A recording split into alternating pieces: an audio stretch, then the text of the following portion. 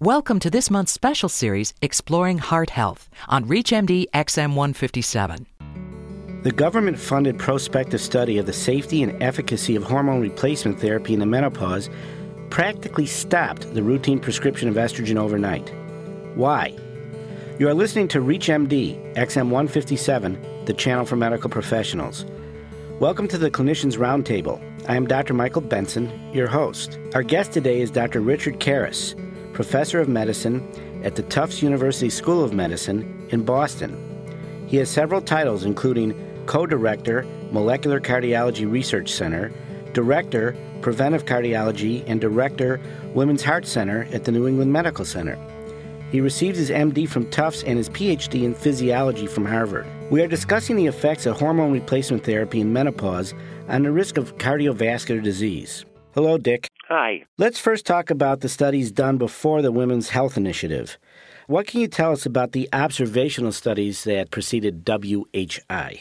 So the observational studies that preceded the WHI were a widespread collection of non-related studies in which they looked at very large populations of women who either chose to or chose not to take postmenopausal hormone therapy, and followed those women and looked at whether they had differences in their risk of subsequent cardiovascular events.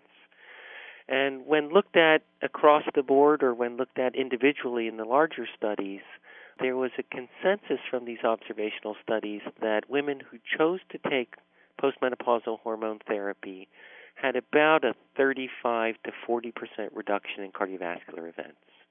And it was those findings, really, that were the strongest support for the design and execution, then, of the Women's Health Initiative. I heard somewhere a statistic there were something like 3,000 studies. I don't know if they were all observational, but there were something like 3,000 studies of estrogen in the menopause. Does that sound possible? Perhaps in a very broad net, but in terms of actual observational studies looking at clinical outcomes of any size, I'd say it's probably more like 30. Well, it's still a substantial number, though. It is, and there's some very important things about this we'll get into, I'm sure, but some of these are very large. The most prominent of these is called the Nurses' Health Study, and that has follow-up on somewhere around 250,000 women years of experience. So one of the strong points of observational studies is that you can follow very large populations over long periods of time, including 20 years of follow-up, which are approaches that you just can't do in the context of a randomized controlled trial. That's actually a pretty impressive thought. I understand that perhaps 20% of the population moves every year. Is that right? Yeah. Yeah. So these long-term studies are hard to do. What about the mechanistic studies that sought to explain the protective effect of estrogen before Women's Health Initiative study? Yeah, so that's a really great second piece of this. So the first piece that suggested that hormone therapy reduced cardiovascular risk came from the observational studies. And then the next question that comes to people's minds is, does that make sense? Why would that be? And the corollary of that is, what do hormones do in the body that affect cardiovascular risk? And so there are about a decade's worth in the modern era. There are obviously a few studies here and there going way back, but about a decade's worth of intensive investigation of what do hormones do in the body that might affect cardiovascular risk. And I tend to think about the effects of hormones on cardiovascular risk in two broad categories.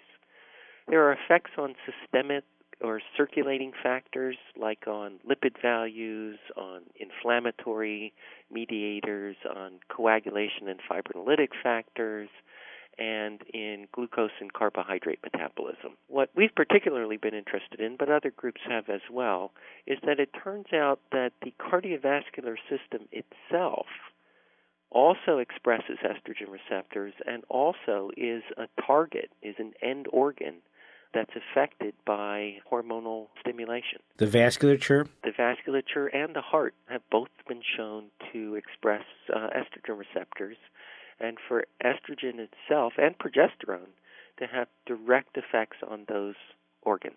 What about the Women's Health Initiative itself? There are these studies that prompted, was it the NIH to fund the study? Yes, that's correct. And I believe they spent millions of dollars on this. Is that correct?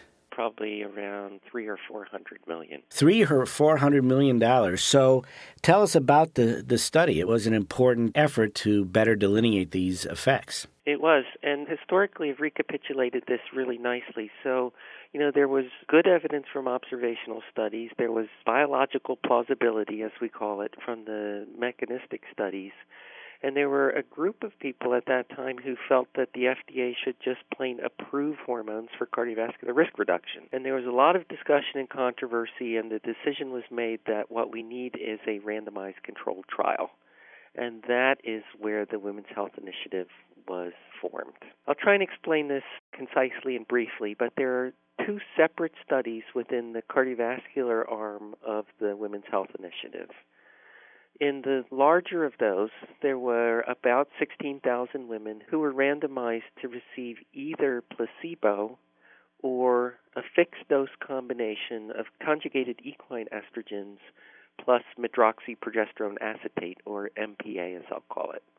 And that's often called the E plus P trial, or the combined hormone trial. I do have a question about that. Since conjugated equine estrogen is actually kind of a gamish, did the WHI actually use Premarin? Yes. So it had to use Premarin, and I mean, if it's that was the drug, because there really, truly is no generic. In fact, my understanding is not everybody even knows what is totally in Premarin. Is that fair? That's all true. In this combined arm, of course, it was what's called Prem-Pro. So it's Premarin with the MPA combined. The second study was about 11,000 women who had previously been hysterectomized, and so they were then randomized to placebo versus Premarin alone. And that's very focused now on the design of the trial, but that's a very important aspect of the interpretation of the trial, is how much it reflects the effects of just this specific agent given orally versus effects of these hormones given in other manners and other doses or other forms. If you have just joined us, you are listening to the Clinicians Roundtable on ReachMD XM 157, the channel for medical professionals. I'm your host, Dr. Michael Benson, and my guest is Dr. Richard Karas, professor of medicine at the Tufts University School of Medicine in Boston. We are discussing the effects of hormone replacement therapy in menopause on the risk of cardiovascular disease. You had just mentioned that this was an important study in terms of, or an important detailed study in terms of route of administration. Is there a thought that estrogen given by other routes, perhaps transdermally, has different effects? Yes. Yeah, there's actually a reasonable literature about some of those differences. And it seems mostly to reflect the fact that oral hormones have a first-pass hepatic effect. And it's through that first-pass hepatic effect that it affects both lipids and coagulation. The effects of hormones on lipids are generally thought to be beneficial because it lowers LDL, raises HDL, and lowers triglycerides. And the effects on coagulation are perhaps likely to be adverse in that they promote at least venous thrombosis. And so the issue is there could be both beneficial and harmful effects of either administration because you'll lose both of those first-pass hepatic effects. Well, the WHI was a study of the oral route, so what did it find? Well, the primary outcome was either fatal or non-fatal cardiac event.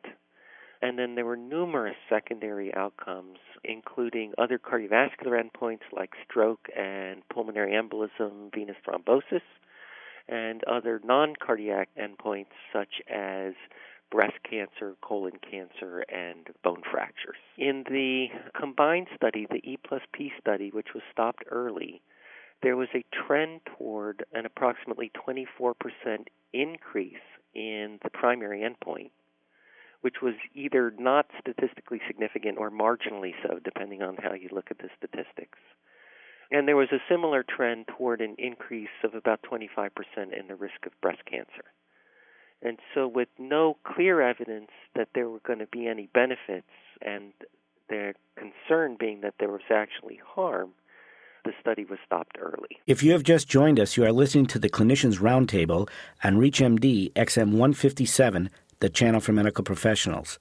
I'm your host, Dr. Michael Benson, and my guest is Dr. Richard Karas, professor of medicine at the Tufts University School of Medicine in Boston. We are discussing the effects of hormone replacement therapy in menopause on the risk of cardiovascular disease.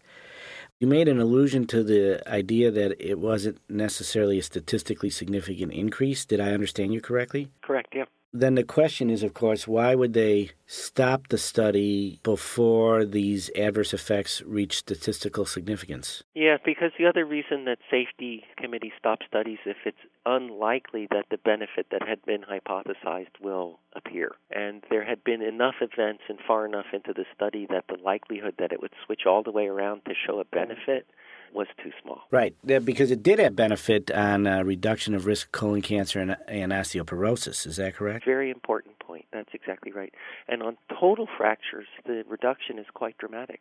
I see. But I think for perspective, and this is an important idea, the issue is that because it was postulated to be very beneficial for heart health, and because the study started showing an adverse trend, even though it didn't reach statistical significance, the fact that it clearly was not going to show benefit was reason enough to probably stop the study. Correct.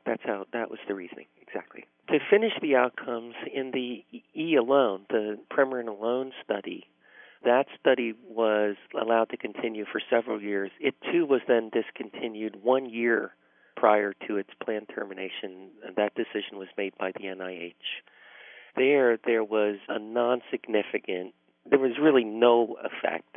The hazard ratio was 0.96, which was obviously not different than 1. It was discontinued not because it trended toward damage or injury, but simply because it didn't trend toward benefit. Correct. And interestingly, this is a little off our topic, but the effect on breast cancer, which has been so much discussed, in the estrogen alone trial, the trend went the other way, toward a 25% reduction in breast cancer. And that's been somewhat confusing and controversial as well. I can well understand that. I want to thank Dr. Richard Karas, professor of medicine at the Tufts University School of Medicine in Boston, who has been our guest. We have been discussing the effects of hormone replacement therapy in menopause on the risk of cardiovascular disease. I'm your host, Dr. Michael Benson. You have been listening to the Clinicians Roundtable on ReachMD XM 157, the channel for medical professionals. We welcome your comments and questions through our website at reachmd.com, which now features our entire medical show library in on-demand podcasts. Be safe, be informed. Thank you for listening. You've been listening to our special series, Exploring Heart Health.